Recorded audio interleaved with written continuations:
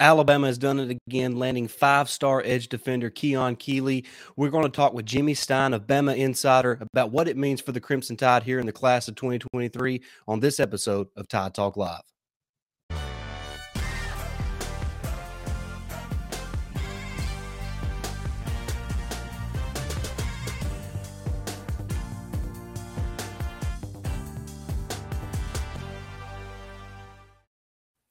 Welcome back in, everybody, to another episode of Tide Talk Live. What a big day it was for Alabama on the recruiting trail, landing five-star edge defender Keon Keeley.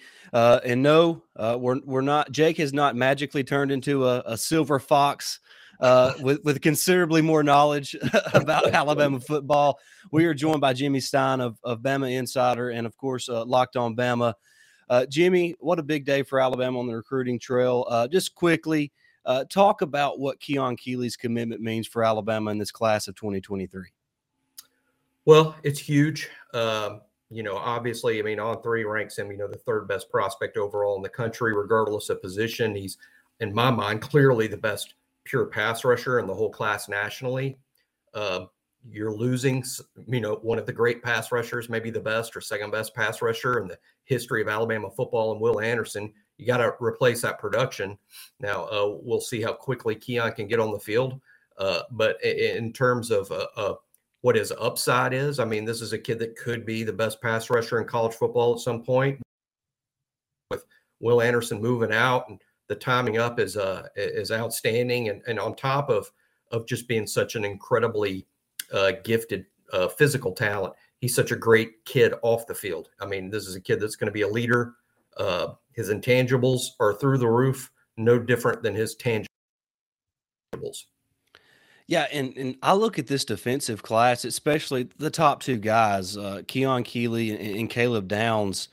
I'm not sure there's a better player pound for pound in the country in this class than Caleb Downs. And now you pair him up with a guy like Keon Keeley, and those are two elite defenders that have the potential to make that instant impact for Alabama in 2023 that are going to be at positions of need, like you mentioned. And the fact that Keeley is now on board, and of course, he hasn't technically signed the dotted lines just yet, but for all intents and purposes, he's going to be a part of this class. And just talk about what those two guys could bring as a pair to this class and to the future of this program. Well, Caleb Downs and Keon, they're so similar to me, Stacy. In terms of they're as good as it gets. And by that sure, there could be some alien, guy that beams down like a LeBron school football type, but really, in terms of what you're trying to find in a high school safety and what you're trying to find in a high school pass rusher, it just doesn't get much better than those two. Then factor in to the surprise of no one, they're great kids off the field. They're very bright, advanced academically, achieving families, good schools they go to. They both go to outstanding schools. So in so many ways, they're so similar. And to me, I think the similarities won't end in their high school profiles and into college, because I suspect that both of them will get on the field very quickly. And the transition from high school football to SEC football is going to be very easy for guys like them. We've seen a lot of highly recruited, highly rated guys end up not making that transition so easily. It will be a shock if Caleb Downs and Keon Keeley aren't very good at the college level really quickly. They're just sort of made for it, born for it. And I find those two really similar in terms of how advanced their games are for their age. Yeah, no doubt. And it's I hate to compare people but it's what we do. We got to fill in the time slot. But you look at a guy like Caleb Downs. To me, the first person that pops in my mind is Mika Fitzpatrick. You look at Keon Keeley, the first guy that pops up is Will Anderson.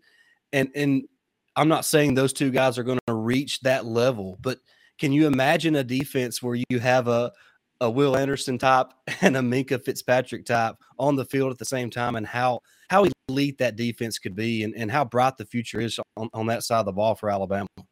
Oh, yeah. Well, famously, we didn't get a lot lot of turnovers this year. The defense didn't produce turnovers, and it should have been a defense that generated a lot of turnovers, right? Because turnovers are going to start with a great pass rush and end with a talented DB that takes advantage of a quarterback's mistakes caused by the pass rush. So if you want a high turnover rate, the talented pass rush and a talented safety, that can see the field, play the quarterback, not necessarily play receiver, but play the quarterback, play off the quarterback's mistakes. So with Keon Keeley rushing the passer and Caleb Downs back there is sort of an eraser or a guy that's going to clean up every mistake that's made by the I can see these two sort of working hand in hand together in that role. It'll be interesting to me, Stacey, if Caleb plays just a pure safety role or maybe that star position that Brian Branch plays now. I think Caleb's athletic enough to get away with any of it, but Keon is almost certainly going to be in. You certainly see him playing the same position that Will plays.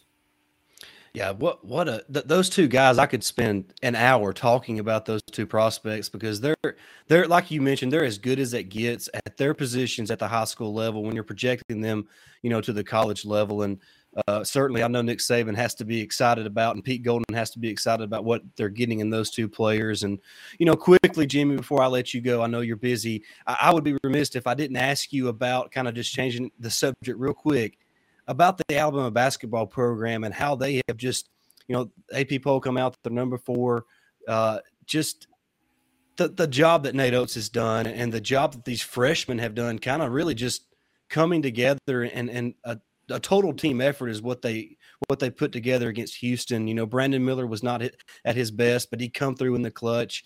Mark Sears continues to make clutch baskets. Noah Clowney continues to develop and grow into a really, really good basketball player. So just quickly, your thoughts on Nate Oates and the men's basketball team real quick. Yeah, just ranked number 4 today in the AP poll. Unreal. I think it's their highest ranking in something like 15 years. And, the win over boggles my mind, really. I even though I knew how good this team could be, and I was really appreciative of what they've done so far, it still surprised me. Like, you got to be kidding me. I mean, that was a tough game to win in just an impossible environment. And it goes to show that, hey, there's not an SEC road game that we should ever chalk up as a loss team. They're capable of beating anybody in any place. That makes it a lot of fun. And the fact that it's spearheaded by freshmen, in my mind, I'm starting to call them the Fab Four. It's a little bit of a cheap comparison there, and not really fair to compare them to Michigan's Fab Five. But to me, those Griffin, Bradley, Clowney, and Miller. What's great is it's not just one guy, right, Stacey? I mean, it's so easy to say it's Brandon Miller and his 3 buddies, but it's not. Clowney's just a dude in his own right. Jaden Bradley is just a dude in his own right. There will come a game this year, Alan Griffin's on the team. I mean, there will come a game that he's going to win for Alabama. That's coming. So these 4 freshmen sort of almost leading the way just goes to show you how, even in football, we talk about senior leadership or the leaders on the team. Hey, sometimes you can lead by performance. Just go out there and play and put up the numbers and make the shots and make the stops. That's leadership too. It doesn't have to be the guy that talks in the huddle or the guy that cusses in the locker room or throws his towel across the room. I mean, it doesn't have to be that. You can lead and putting up numbers and winning the game. And that's what I see in this Fab Four, these guys that are showing up winners and they're winning the games, just bringing along everyone else with them. Yeah, no doubt. I'm excited to see what this team can do. Of course, the schedule doesn't get any easier for these guys.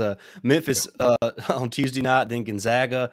And then, you start playing some SEC teams, and you start with Mississippi State, they're as good as any other SEC team right now as it looks in non-conference play. So it doesn't get any easier for Nate Oates and company, but I'm with you. This team is a lot of fun to watch, and the nucleus of those 4 freshmen is really the difference in the team. And I look at Jaden Bradley. He really seems like the glue guy to me. And it's strange that you have a freshman that is a glue guy that comes off the bench, but he's capable of getting you double-digit scoring numbers. He's going to get you 3 to 5 assists every time he goes out, and he just makes winning plays, doesn't turn over the basketball, and they're just a fun group to watch, and I'm excited about the future, even this season, what this team can do.